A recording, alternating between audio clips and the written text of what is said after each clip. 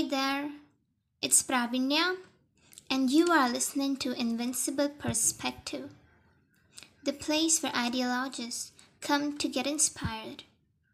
Before starting the episode, I want you to hit subscribe button and don't forget to share. Welcome to the second episode of Invincible Perspective. Today, we're going to dive into a very insightful topic which involves reflection of one's own thoughts, emotions, and memories. Also, the concept that I'm talking about is a very effective tool for personal growth.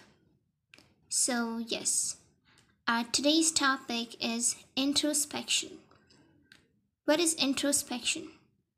According to Encyclopedia Philosophy, introspection is the process by which someone comes to form beliefs about their own mental states.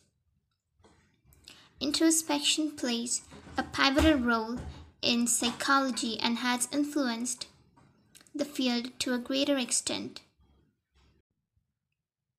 Through introspection, a person can bring about necessary changes in the way they think and behave.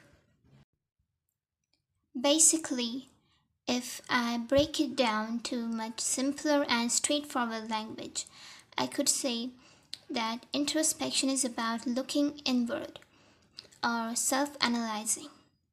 So, what are the ways we can be more introspective?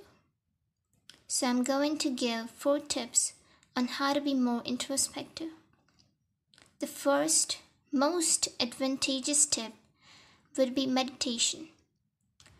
I believe one of the healthiest way to be introspective could be to perform meditation for at least 15 minutes a day. I will say meditation can help a person become more aware of one's thoughts, emotions, and behavior. The next step is to journal down your thoughts, emotions, your feelings. Also, a person can express gratitude through journaling and might be helpful to live a more meaningful life. The another tip is to be more introspective is to be open-minded, to be open to experiences, to perspectives and ideas. This might also help you think more outside of the box. So the 4th tip is to listen and observe. Yes, you heard it right. To observe and listen rather than talking. This will help you become more introspective. Also, the tips that I mentioned are much healthier ways to develop introspection. But introspection also has some downsides, some shadow sides. And the tips I've mentioned are one of the most healthiest tips. There are many other tips out there on internet that might not be that helpful because too much self-reflection or too much self-analysis can often lead to self-doubt. So, what are the benefits of introspection? Introspection will help a person become more resilient.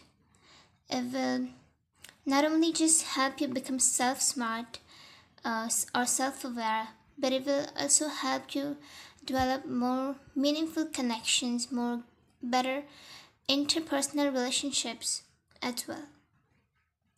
Introspection will also can help a person live a much meaningful and happier life. So, that's it for now. See you in the next episode. Till that, happy learning.